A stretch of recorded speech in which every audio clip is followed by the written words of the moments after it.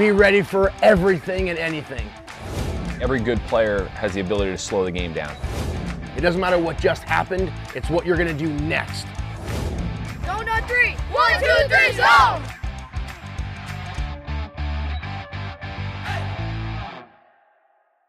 This episode is brought to you by Zone Sports Academy, where an athlete has to be to succeed.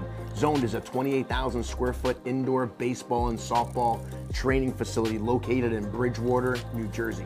We have 10 batting cages, 6 pitching mounds, and a full infield playing field. Zoned, where an athlete has to be to succeed. Welcome to the Get Zoned In podcast for coaches looking to improve their skills and knowledge both on and off the field. Whether you're a seasoned veteran or just starting out, this podcast is for you. We'll be exploring a variety of topics that are relevant and important to baseball and softball coaches, but this advice can be used for all sports and skill levels.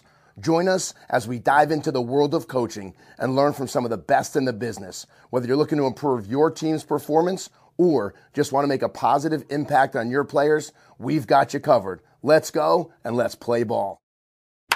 Hey everyone, Duke Baxter here with Steve Nikorak, and we are pumped today.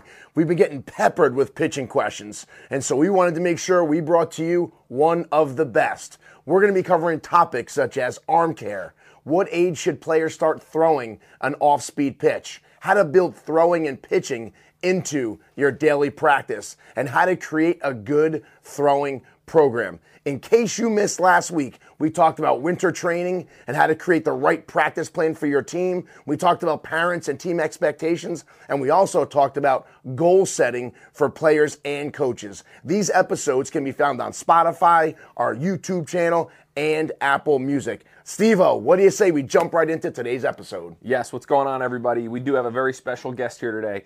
Mike Nikorak is with us. It's perfect timing, like Duke said, with the amount of questions we've gotten regarding pitching. Mike, who's a familiar face for a lot of you guys and a lot of our followers because he helped create our pitching course. He's on a ton of our Dominate the Diamond content, and he's really been a big part of our team here at Zone Sports Academy. Before joining our team, Mike was a graduate of Stroudsburg High School and was committed to play baseball at the University of Alabama. In 2015, he was a first-round draft pick with the Colorado Rockies and played 7 years of professional baseball. After retiring from the game, Mike joined our staff here and now oversees our pitching department. He runs our velocity and arm care program. He does private and group training. He assists us in our coaches clinics. He oversees all of the pitchers' high school trainings for January and February, and he's also the head coach of our 11U Elite team. A cool side note on Mike was back in high school, he was on one of the first ever zoned travel teams in 2013 as a pitcher and an outfielder for us. He's got a ton of experience and knowledge, and his ability to teach the game to all ages and ability levels, all while simplifying it, makes him one of our most sought-after coaches, and we're so fired up to have him here on the show today. So we're going to jump right in. Mike, how's the winter going so far? You know, we're about halfway through busy season here at Zone. You got the high school season ramping up in about a month, and the little guys are starting about the first week of April. How are your programs going, and how are you ramping up to get the guys ready for opening day?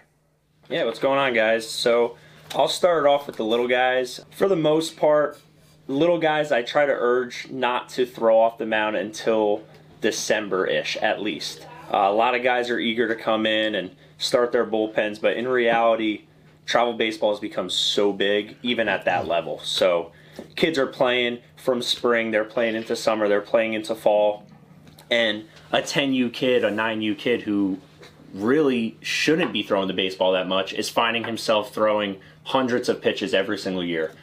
So as far as the little guys go, the month of November and even into December, we've really been focusing on mechanical work.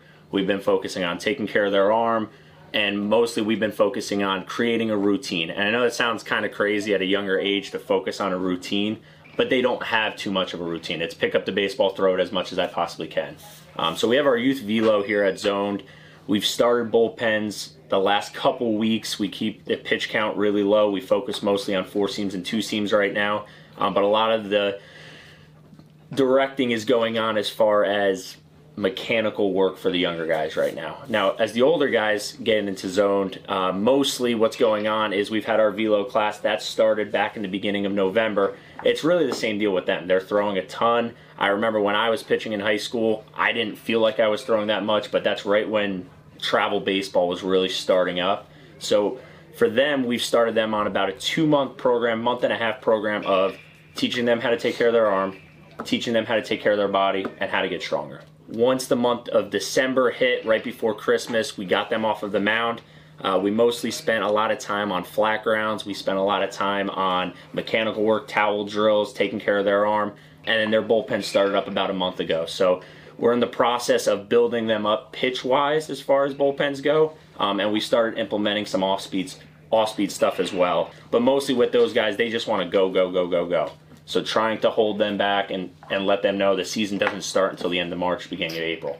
A lot of the older guys have done a really good job this year with holding themselves back and paying attention to how their arm's feeling. Yeah, I think that's a great point because I think a lot of kids lose sight of how many throws they're actually making. Right? We talk about being a multi-sport athlete versus playing baseball or softball year-round, and we get a lot of questions about pitch counts and what's a good pitch count. But if your kid goes out and throws 65 pitches and then plays tennis ball, baseball in between games, and then he's playing wiffle ball, and then they play 2 more games the next day, you're talking about hundreds of throws a weekend these kids are making. So I think when Coach Mike talks about prioritizing the arm care and making sure they're not getting overused in November, December, January when the season doesn't even start till April, I think it's really important because there's a lot of throws that go on behind the scenes, and we're just as guilty of it. Growing up, it was constant. Yeah, a lot of guys don't realize that. Let's say Coach Steve or Coach Duke, you guys are pitching that day. You're warming up with the team down the line, making probably 50 throws. Then you're going to the bullpen, probably making another 25, 30 throws before the game starts. And then if you pitch 6 innings, and let's say you throw 75 pitches, 80 pitches on a good day, those 6 innings, you're also throwing 8 pitches every inning to warm up. So those pitches add up. Not to mention a lot of kids are playing on multiple teams. A lot of kids are required or expected to go on a Friday and then come back on a Sunday. It's a lot of throwing, and the more we can take care of our arm, the more prepared we're going to be in those situations. I think that leads us right into a perfect question. We get asked a lot about arm care. What age should a player start arm care? They talk about bands. Should they do bands? At what age should they do bands? When can they start doing weights and weight training? Everything's so much about velo, velo, velo. I had a guy yesterday, a high school kid. The first words out of his mouth was, he wanted to tell me how fast he threw. He's like, I can't throw it for a strike, but man, do I throw hard. And I'm like, well, that's awesome. Good. But so a lot of coaches are asking that arm care, strength training, bands. Can you talk a little bit about arm care and, especially when you're talking about youth baseball players and youth in general? Yeah, there's a bunch of different arm care that we do in zone. We do shoulder weights, we do plyos, we do bands, we do body blade, we do some stabilization drills. It all really depends on the age. And with that, it's also there's a little room for wiggle room there. So if I have a 10U kid that comes in and he's advanced for 10U, I may introduce him into some bands, I may introduce him into some shoulder weights, but for the most part, if you're under 10 years old and you're looking to take care of your arm, basically shoulder weights and creating a good routine. That's it, right? So making sure that you come into zoned, you stretch out really good, or you go to the field, you stretch out really good. It's not, let me put my glove on, grab the baseball, and start throwing. Because that's usually what a 10U kid wants to do. He just wants to get out on the field and he wants to play. Once you start getting a little bit older, I would say age 11, age 12, you're starting to grow, your body's becoming a little bit bigger. I do like to introduce bands mostly to those guys. Like I said, there's the exception for the 10U guy that maybe is a little bit advanced, but 11, 12 is a little bit easier because they can understand the movements of bands, right? So you don't want to just pull on the bands and swing the bands around without actually controlling how those bands are going. If you're doing bands at under 10, he better have or she better have really good form, or else she's not going to get or he's not going to get anything out of it. For 11 to 12, I like to introduce bands. I like to do shoulder weights. And when I talk shoulder weights, I'm talking 3 different exercises, out to the side, on an angle, and out in front of us. 3-pound weights, 5-pound weights if you're a bigger kid. And then we also have body blades. So body blade takes a little time getting used to it, and some kids are better at it than others, but that's another way to take care of your shoulder. I've done a ton of physical therapy, unfortunately, and all of my physical therapy was directed around strengthening your shoulder. And the reason why the physical therapist told me that it was around strengthening your shoulder was because the stronger your shoulder is, the less you have to use your elbow. And everybody knows in baseball that the elbow is the main area that pitchers tend to get hurt. Once you become 13 years old and over, you should have a pretty good warm-up routine. You should have a good idea of how much throwing you should be making every single day. So combining all of those drills, we have shoulder weights, we have body blade, we have bands, we have some stabilization drills that we do in the weight room. But for the most part, I would say 10 and below, maybe introduce them to 2-pound, 3-pound shoulder weights. You can even introduce them to the body blade. It's probably not going to be very smooth, but they can at least get an idea of it. And then as you get older, starting to add a couple things into that mix to help them create their own routine. We're also going to add in our arm activation. You created a really cool arm activation routine for guys with bands. So that's something you can just download on dominatethediamond.com.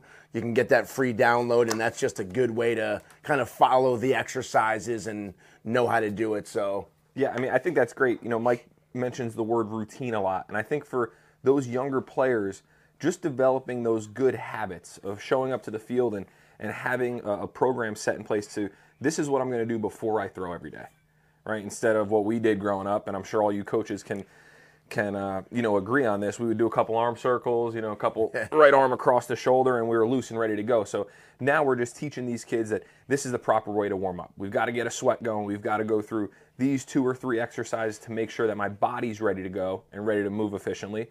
And then we start playing catch. Last week I talked a ton about a progressive plan leading up to opening day. So what we did with our infielders versus what we did with our hitters. Mike, can you talk a little bit about the progression that you guys are going through? Because I think a lot of the coaches out there, you get to opening day and kid runs out there and throws 75 pitches but hasn't really thrown much. So how do your bullpens lead up until opening day? Yeah, so progression kind of depends on the age, right? So normally, like you said before, I coach our 11U team. At the very most, midsummer, my starter is going to go 75 to 80 pitches, and that is, in my opinion, a lot for somebody who's 11U. Older kids are expected to go a little bit more, and usually during high school, they're throwing once a week. They're not throwing any more than that. When the kids are at zoned, we start, like I said, for the first couple weeks of focusing on arm care, getting their shoulders stronger, building up as far as a throwing program goes. Now, when I say throwing program, I'm just talking about playing catch, how far we're playing catch, and how long we're playing catch for. There's no specific way of how to throw a baseball when you're playing catch. Everybody's going to have their own way to throw a baseball. There's rights and there's wrongs. But when I say throwing program, I'm just talking about playing catch that given day. Usually the way it goes, when you put a baseball down for a little while and you decide to start back up, usually start around 60 feet, and it's a timed throwing program. So it could be a 5-minute throwing program, it could be a 6-minute throwing program. That's all going to depend on the age of the kid. And then you want to gradually build your way up. The next day or the next week, you want to go around 75 feet for maybe an extra 30 seconds or an extra 45 seconds.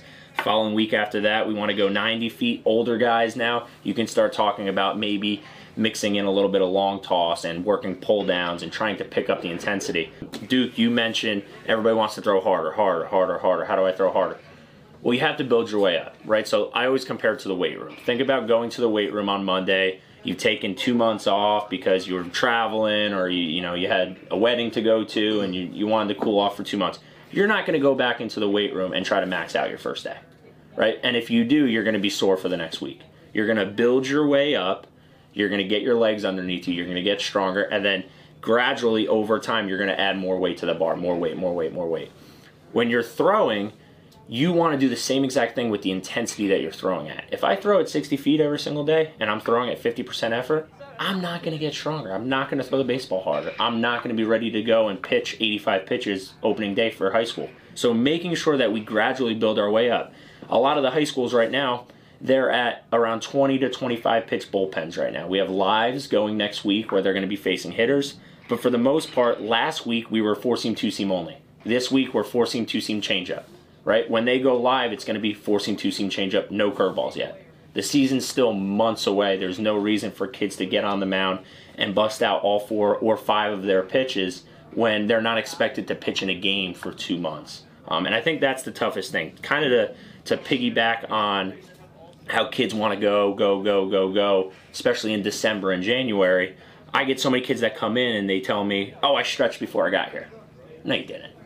You did not stretch before you got here. And if you did, how far are you traveling? Oh, I'm traveling 30 minutes away. All right, so you stretched, then you drove for 30 minutes, and then you're ready to go. And the reason I laugh at it is because I used to do the same exact thing when I was younger.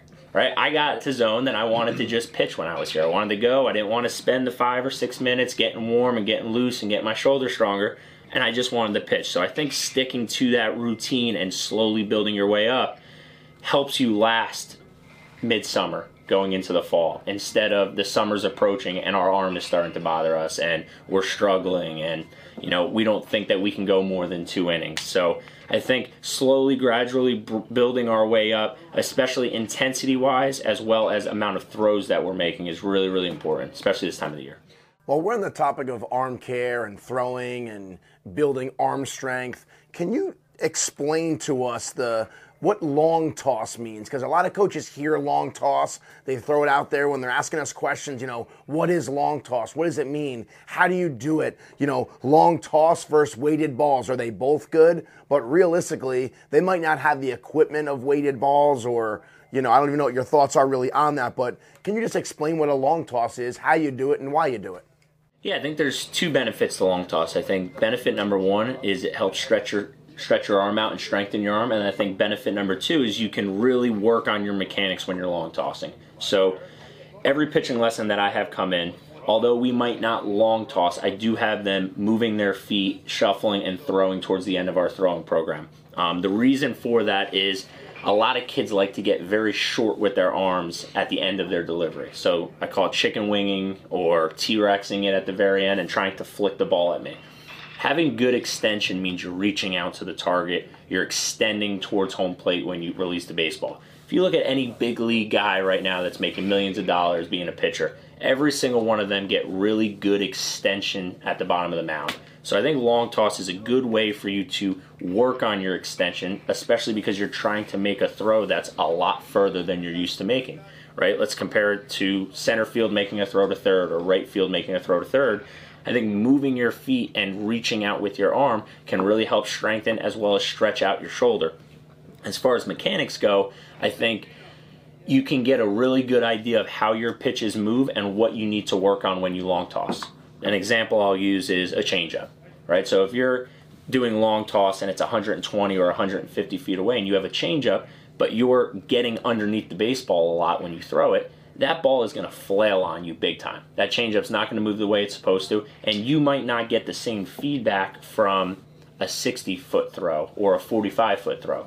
But when you're throwing long toss and something's going on with your release point or your extension or your mechanics, when you're throwing that changeup, you can easily tell from 120 feet away or even 90 feet away why that pitch isn't doing what it's supposed to. So I think that the players can also work on their pitches throwing long toss and having a better idea of how their pitch is moving and how to make the adjustment to get it to move the way it needs to. Awesome, man. I know you mentioned, throwing live bullpens. I talked about it last week and the importance of it, from a hitter's standpoint, seeing some velocity, seeing a pitching machine. How beneficial is it for your pitchers to throw with a batter standing in preseason?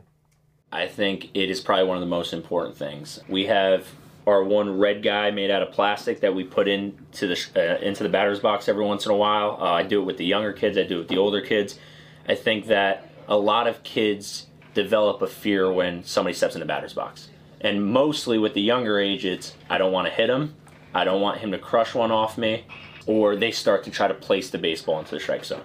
So I think it's beneficial for both the hitter to see live pitching before the season starts, but I think it's also super beneficial for the pitcher to throw with somebody in the box. So, explaining to that pitcher, it's okay if you hit him, it's okay if he hits you, it's okay if you walk him, it's okay if you strike him out. All these things are okay, but let's get our feet underneath us. Let's get used to seeing somebody in the batter's box, because over the next 6 to 8 months, you're going to be pitching with somebody in the batter's box. And I think that, starting to develop that confidence as a pitcher, seeing somebody in the batter's box is critical when it comes to being a pitcher. And I think that it doesn't matter what age it is, you should at least try to implement a hitter in there before they go and pitch during the season. That's great, because we get a lot of questions from you coaches out there. My son does great in his bullpens. Pregame he's down the line and he's throwing all strikes and then walks the first guy of the game on 4 pitches. And a lot of it has to do with not training with somebody standing in there. So Duke shot a great video a couple months back of him, as a dad catching his son's bullpen, but actually standing like a batter with a glove on his hand, and then the kid would throw the ball and he would catch it. So really it's just getting creative. We have, like Mike said, Charlie Red, our big red guy that we like to put in there, but the more we can get our batters in there shadowing bullpens, get hitters in there, actually going live if you have the space, if you can do it in a cage, there's so many benefits to it. So that's real good stuff there. One of the topics that you start getting into 11 and 12U baseball, and you're back a little bit further. The kids have some good juiced up bats, and the pitches are throwing pretty hard. But man, the hitters are on time, right? They're mashing balls.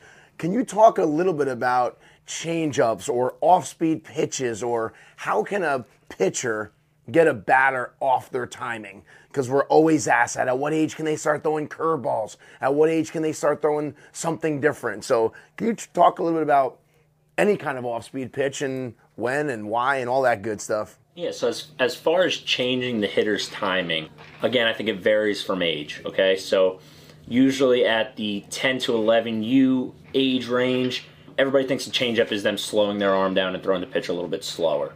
And to be honest with you, a lot of the times it's successful just because the kids are so geared up and the hitters are still working on their load, they're still working on getting their front foot down, they're still working on a lot of pieces of their hitting. So one of the biggest things to talk about as far as 10U goes, 10U, anything below, is understanding what a changeup is. Understanding that the reason the pitch is slowing down is not because you're slowing your arm down, it's because the grip that you actually have on the baseball. All right, so a lot of kids, especially 10U, they throw their four seams with 3 fingers, and solely because they just don't have big enough hands to throw a four seam with 2 fingers. So getting them comfortable with the grip of a changeup.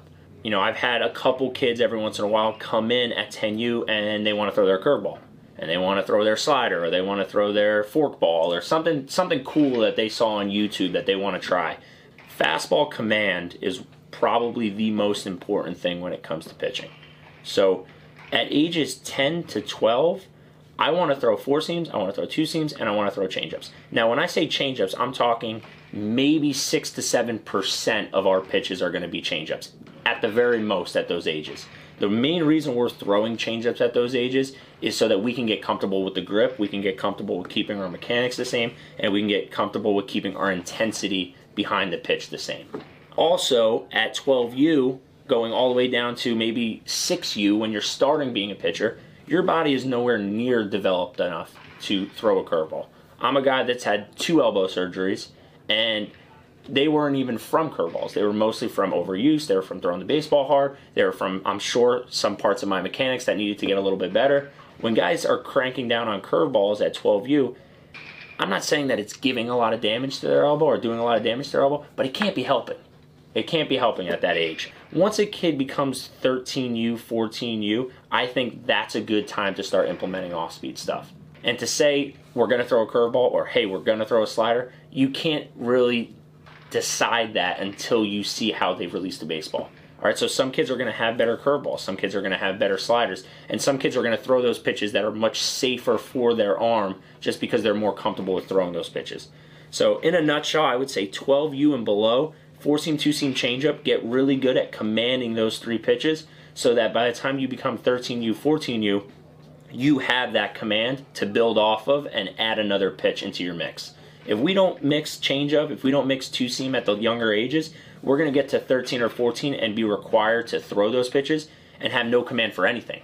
And it's going to be so much harder to mix in that curveball or mix in that slider if we don't have any command for our fastball or our changeup.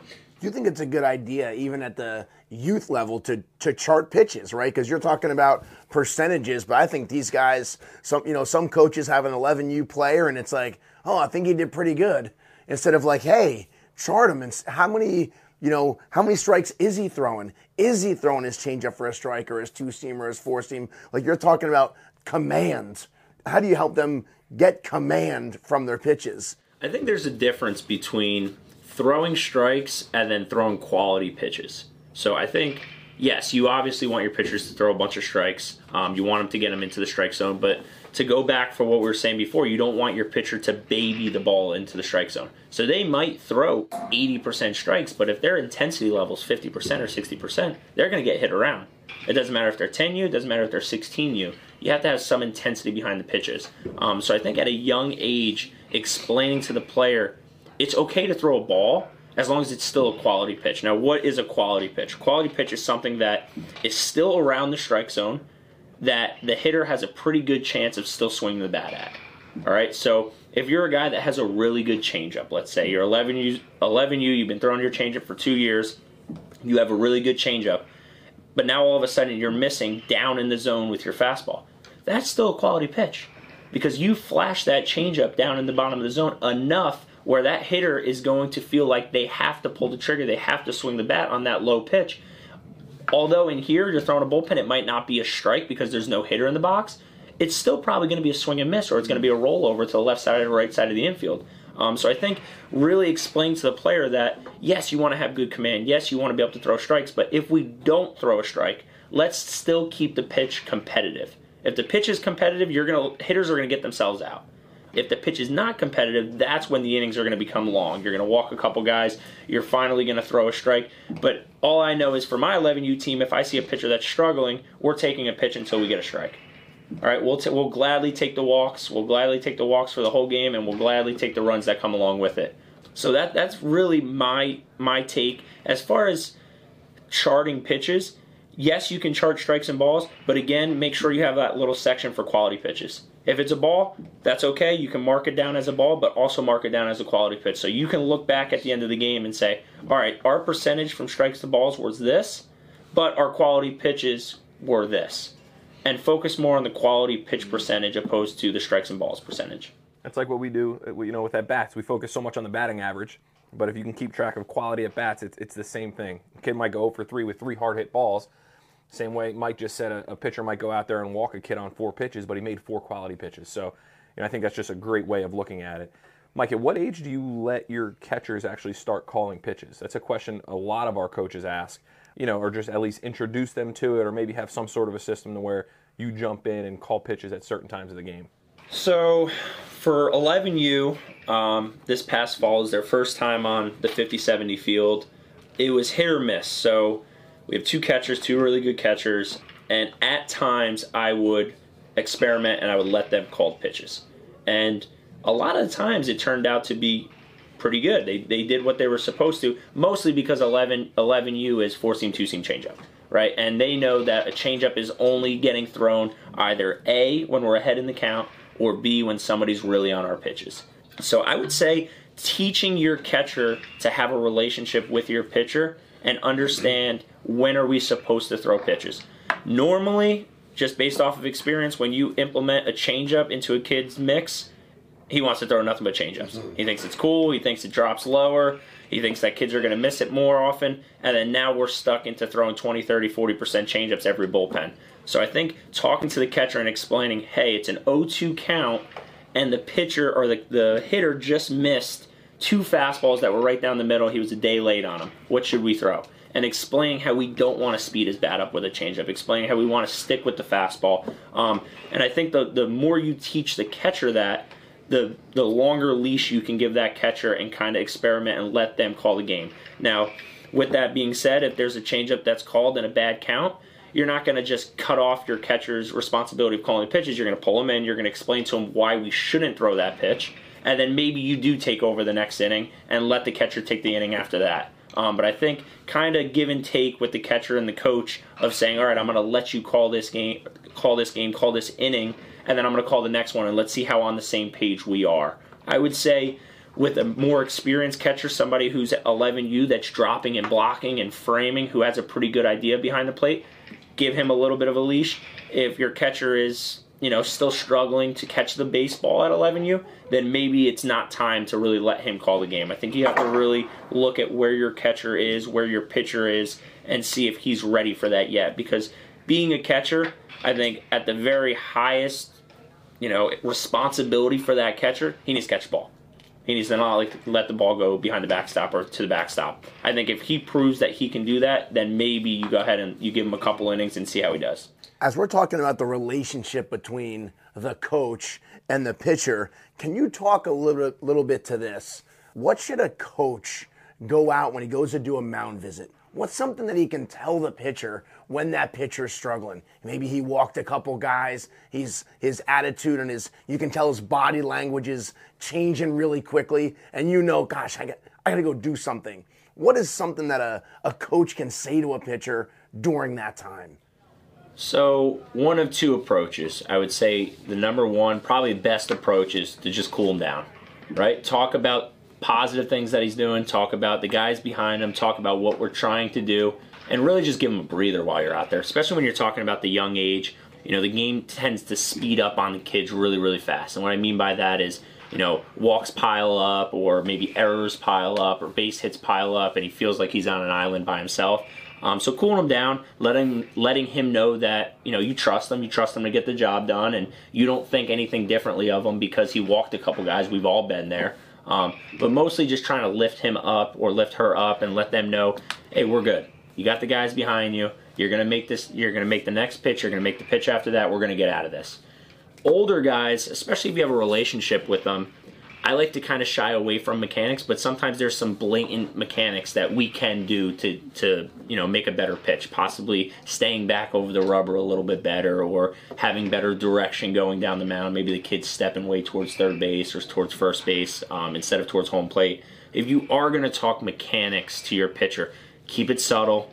Nothing crazy, no arm action things, no, you know, crazy complex adjustments that he needs to make or she needs to make, because there's a good chance that in a game with a little bit of pressure and some adrenaline, they're not going to be able to think mechanics and still make a quality pitch. Was there a specific story that you can tell us, or a specific time that you were on a mound and one of your coaches came out to you that either made you laugh or just kind of was like, whoa, no one's ever said that to me before?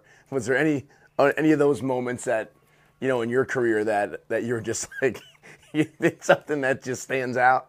Yeah, I was in high school, and I was pitching in an inning, and I was trying to get my curveball over, and for some reason I couldn't find it that day. My release point was off. My curveballs were backing up on me. I was spiking them into the ground. I just couldn't really get feel for them. Next thing you know, it was first and third. It was a pretty big game, and 2 outs. And coach came out and he talked to me, and he looked at me and he goes, "What's the matter?" I'm like, "I can't figure out my curveball." He looked at me, he's like, "Then throw the fastball." I'm like, okay. Next inning, or next batter, fastball, fastball, fastball, got out of the inning. So sometimes you get in your own head with trying to figure out things when it's really not the top of the list of priority. You know what I mean? Sometimes it's throw a fastball, and, you know, baseball is a game of failure. Guys are going to get themselves out 7 out of 10 times if they're a really good player. So sometimes pitchers overthink it. They try to do too much instead of trusting the guys behind them or trusting their own stuff that's going to end up panning out at the end. That's awesome. One of the notes that I had made, I listened to a college coach one time, and he talked about when he went out for a mound visit, he would put his arm around the player to where his hand was on like the shoulder of the left shoulder of the player, and he could feel his heartbeat to kind of get a feel for how crazy he was at that moment. Because when you're talking about young players, they're nervous. They don't want to let their parents down. They don't want to let their teammates down. You know, maybe they walked a kid. So he would put his arm on his shoulder, and like through his hand and through his jersey, he could feel like, man, his heart's going, like, you know, 150 beats per second, and he's freaking out there. So like Mike said, calming them down. You know, I talk all the time about speaking in language that the kids understand, right? The kid doesn't want to hear mechanics. They don't want to hear how bad they're doing. So like Mike said with that mound visit, you know, he was struggling to find the zone with his breaking ball, and his coach calmed him down and said, hey, let's just attack him. Let's go right at him with the fastball. So I think that's so important just as a youth coach in general, right? Think about what that player is going through at that moment in game. It's like being a third base coach and screaming at your hitter from the third base box that his load is too long or that he's stepping too far. Like, those are thoughts that the kid does not need to be thinking about at that moment. So I think that's really good stuff. Kind of along the same lines, but you know, we all go through it. All you coaches out there go through it. How do you handle, you know, that helicopter dad that's sitting behind home plate? He's sitting behind the backstop and he's barking out mechanics to his player or to his son. And you know, he's yelling at him, telling him what he needs to do on the mound. Meanwhile, you're trying to manage the game from the dugout. Yeah, I mean, I have a really good relationship with all the parents on my team. And, you know, one of the things that we do at Zone is we talk about expectations of both the players as well as the parents before the season even starts. So I think making sure that you lay all of that out and let them know, you know, I'm going to take care of your boy or I'm going to take care of your girl. And when we're out on the field, let me coach. I think that parents that are super involved, it's awesome for the kid because they have a great support system. They have a dad or a mom that's really involved. But I think sometimes it can be a little bit of overkill. You know, there's been situations where I've had to walk out onto the mound and cool the kid off and just say, hey, listen, just you and the catcher. That's it. You and the catcher. Don't worry about any other background music going on. I try to do a good job of not barking out mechanics like you're saying, because again, a younger kid is not going to be able to make the adjustment mid-game if you're screaming, hey, stay back, hey, get the glove side up, hey, get to extension, hey, better direction down the mound. That's the last thing they're thinking about. And when I was pitching, it was the last thing I was thinking about. So I think talking to those parents and just letting them know, your kid is 10 years old or 11 years old. If you're barking out something and I'm trying to help him out on the mound and his teammates are trying to help him out, he has 3 different voices that are coming at him from 3 different directions, and he's still trying to focus on throwing a strike, right? So I know Duke does a really good job with his kids as far as the hat on, hat off technique post-game, where if they want to talk about the game, they leave their hat on. If they don't want to talk about the game, they take their hat off. It's kind of similar to that, where I tell the parents, listen, when your kids get into the dugout, they're mine until the end of the game. Right? If you want to drop off water, you want to drop off Gatorade, that's fine, but keep it short and brief. I want them not only to stay focused on the game, but not have outside distractions. I think that's one of the hardest things, especially at a younger age. I think it's acceptable at 8U, 9U because the kids are still really little, they're still getting into the game.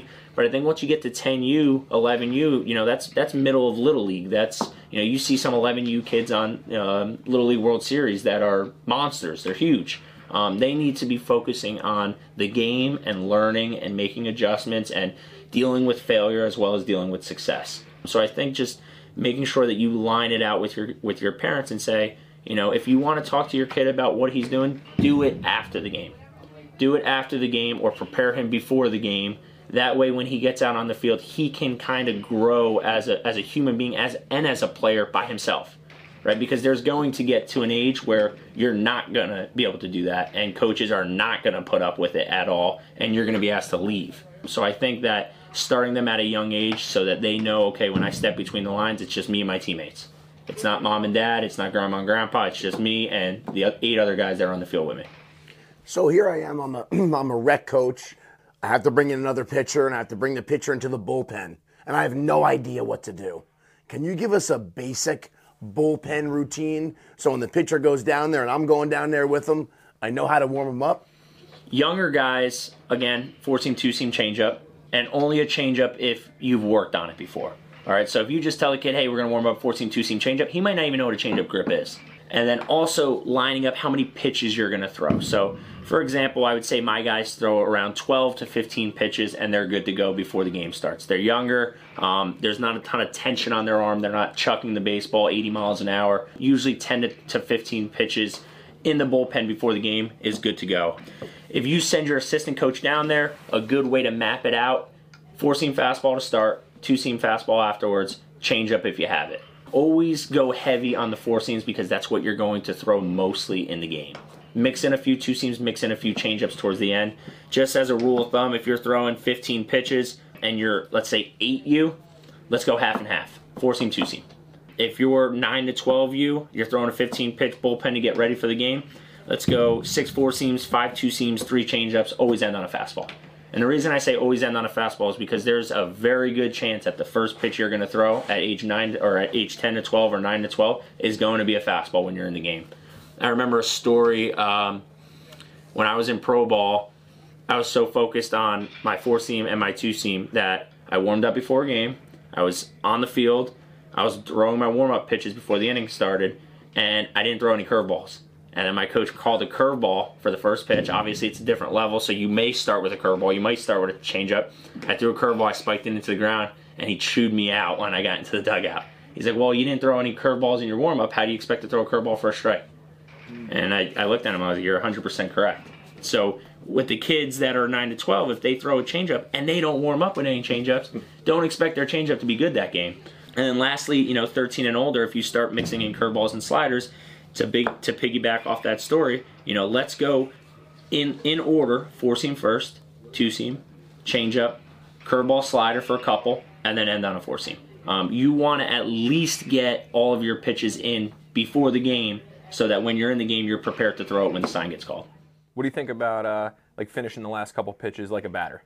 Like, all right, we got an 0 count right here. We're going to face a pretend batter. before we head out to the field? That's exactly how I set up all my lessons. It doesn't matter if they're 8U or if they're 20U, right? They come in and usually for like the first 15 pitches, normally our bullpen sessions consist of 25 pitches, 25, maybe 30 at the max. I don't really let any kids go over 35 pitches, strictly because if you throw over 35 pitches in an inning, there's a good chance you're probably going to get taken out of that game. So there's really no point in trying to practice throwing more than 35 pitches in one session. But yeah, if 100%, I think that you need to get a hitter in there, or if there's no hitter, just simulate a bullpen or simulate an at-bat, and don't just give the players strikes because they're younger and you want to try to fire them up. You know, be honest with them. Hey, that pitch is a little bit outside, but that qualifies as a quality pitch. So that's a good pitch. Don't worry about it. It's 1-0. And trying to create as realistic of a scenario as you possibly can, so that, you know, if you don't have a hitter, all right, well, I worked a couple batters, I'm ready to go at practice today, or I'm ready to go for my game this weekend. What's some advice that you can give a coach or a parent of an athlete that, you know, a pitcher that struggled, they had a really bad outing? You know, what's some kind of encouraging words, or what was the way that you as a pitcher, what's something that you did to help yourself bounce back after a bad outing or after a bad start, that sort of thing? So pitching's tough because if you're a starter and you have a bad outing, at least in like the high school level, you're not going to really see the mound again for a week, or maybe 4 days, 5 days. So a lot of times kids want to get right back on the mound and they want to figure out what it is, which is a good thing. But talking about the arm care and taking care of your arm, you also have to be smart about how many throws you're making. Normally what I do with my lessons is I always compare it to a big leaguer, because a lot of kids that come in here aspire to be in the big leagues one day. So I'll pull a name, let's say Justin Verlander, who's one of the best in the game right now, and I'll pick an outing where he did not do very good. And I'll say, listen, you know, this is what our outing was. This is Justin Verlander, who's making millions and millions and millions of dollars, being one of the best pitchers in the world, and he didn't have a great outing, right? So you're human, you're going to struggle, that's how you're going to learn, and just trying to make that connection between their role models and themselves. I think that that's a really good way to help a kid realize, like, you know what, I'm not going to go out there every single time and throw a great outing. I'm not going to go out there every single time and have all of my pitches and all of my stuff. So I think comparing outings from their role models as well as them is a really good way to help them realize that they are going to struggle every once in a while. Mikey, what's one of the most memorable moments that you have on the mound? I would say one of the most memorable moments that we have, and I'm going to mention my high school principal, Mr. Sodal. We were playing in a district semifinals at Limeport Stadium, which is up in Pennsylvania, and it's an old stadium. You know, high school baseball, what would you say? Maybe on average you get 30 fans at the game, 35 fans at the game. He created a sign-up sheet because it was such a big game for us. We had a really good team. He created a sign-up sheet where kids could leave school in the 7th period to come and bus to Limeport Stadium, which is probably 45 minutes from our high school. So I was starting that game. I got out on the mound. The stadium has the big, stadium seating behind, probably from third base to first base. And I was throwing my first couple warm-ups, and I was thinking, like, oh, man, this stadium's kind of empty for the sign-up sheet. Like, baseball, I guess, isn't as popular in high school. A lot of guys like to go to football games or sometimes soccer games. And by the time my warm-up pitches were done, we had hundreds of students piling in through the stands, probably because they got out of school early and that's why they wanted to go, which is fine. But it was an electric game. I think we won 2-1. And I really think that having that many people there on our side helped us win that game. I just remember every strikeout, the place was erupting. Every time we got a base hit, the place was erupting. So that was my first taste of playing in front of a bunch of people. So that was probably one of my most memorable moments, at least in high school for sure. Really cool. And being a coach now, right, transitioning from being a really good high school pitcher to a first-round draft pick to playing 7 years of pro ball, how's the transition going into coaching? You've got a lot of first-time coaches out there. I know a struggle for me when I first started is I wanted to help, but how's that transition going? Some goods, some bads, some uglies. Any insight into guys going out and coaching for the first time? Yeah, so let's start off with the bads and get them out of the way. I'd say the biggest struggle that I've had is at least in the beginning, was the terminology that I would use. So I was so used to talking with professional coaches or talking with coaches that maybe I trained with at Zone, that we've had such a long relationship that we started developing some terms or some phrases that worked for me. And, I found myself maybe the first couple months using those terms and kind of getting the blank stares from kids. And I'm talking ages, 7, ages 14. So that would probably be the biggest struggle is I don't want to say dumbing it down, but trying to talk in the terms of the age of the kid that I'm working with. So what I like to do is I like to use a lot of analogies. For example, if I'm trying to get a kid who's 10 years old or 9 years old to reach out with the baseball, I'll use a video game, which you're probably thinking, like, what do you mean you use a video game? I'll use Mario Kart. I'll say, you're driving your Mario Kart, you're Luigi, you got your cart, and you see the little hovering box in front of you. The only way you're going to get that box is if you reach out and you grab it, or else the cart behind you is going to grab it, and then they're going to hit you with the shell. And then all of a sudden the kid's eyes light up at 9, and you're like, oh, okay, I get it. So now instead of them letting go of the baseball way back by their ear, they're reaching out and they're getting to the box. That would probably be one of the biggest things I feel like I've grown as a coach, is being able to relate to the different ages, especially coaching with the 11U team, which was the 10U team last year. So much energy, so much fun. I really enjoy it. But yeah, I think that the transition from playing to coaching came pretty easily. I mean, when I was playing, I was giving lessons here. I was coaching with Steve in the off season during the fall. So I had a little taste of it. But I think that the reward of seeing somebody getting better and the light bulb going off to somebody who maybe doesn't know exactly what you're talking about, but then all of a sudden it clicks, is super rewarding. And it's a lot of fun. I really like the team that I'm with right now. I really like all the kids that are on the team. And you start to develop relationships with these guys and see them grow as they get older. So, it's really good. What we want to do next is we want to talk about a submitted question that we had from Coach Kevin Laird. The topic was infield trouble throwing. So he says, I'm a member of your service. We love it. My infielders do amazing and at fielding and throwing in regular drills. When a runner is inserted, they completely blank out or make a bad throw. Do you guys have any advice that would be appreciated? We talk about this a lot, Coach Laird. We talk about how we take practice and we make sure that we try to get our athletes to compete. Coach Steve talks about taking out the stopwatch. And what the stopwatch does is you can have the best mechanics, you can field it smooth, you can throw it well, but then all of a sudden, when you only have 3.5 or 4 seconds to get an out, all of a sudden the kids are rushing. They rush, they're looking at the runner to see where he's at, they're fielding, next thing you know, everything goes out the window. So in practice, if you can just get out a stopwatch and let the players know, what does 4 seconds feel like? What is it like? What's their inner clock have to say? When the ball's hit slow, I got to move a little bit faster. If the ball's hit hard, well, then I have a little bit more time. So breaking out a stopwatch during practice is a huge way to really help your athletes kind of get that inner clock and get them to understand that. I think that's a perfect question to even tie into our pitching talk today, right? We just got done talking about, simulating a batter standing in the box, acting like we're throwing to a batter before we actually go onto the field. And it relates to exactly what Duke was just talking about right there. If we just go through the motions in practice and we're taking feel-good ground balls, taking a couple shuffles, lobbing it over, of course the guys are going to panic when the game starts. So, putting a runner out there, like Duke just said, the stopwatch infield outfield is one of my favorites. We've got to do a really good job at simulating game-like situations in practice. Because if we don't, the game's just going to speed up on them. You got to remember that practice time, coaches, is our time to prepare our guys, to put pressure on them. We talked a little bit about Failure Friday last week, and really challenging your guys in practice so that once they go out and play, that's their time to go out and have fun. But they're prepared. They know how fast they have to go. They know how quick their feet have to move. They know that they're throwing to a batter in practice, so they're not going to get nervous when somebody's standing out there in game. But yeah, all that stuff's spot on, and I think it tied into exactly what we were just talking about from the pitching side as well. Awesome. Well, I think that's amazing. Amazing guest. Answered a ton of great questions. Like I said, make sure you all keep the questions coming. Make sure you add them in the comments, whether it be on Facebook, whether it be our info@dominatethediamond.com, and you're sending us emails.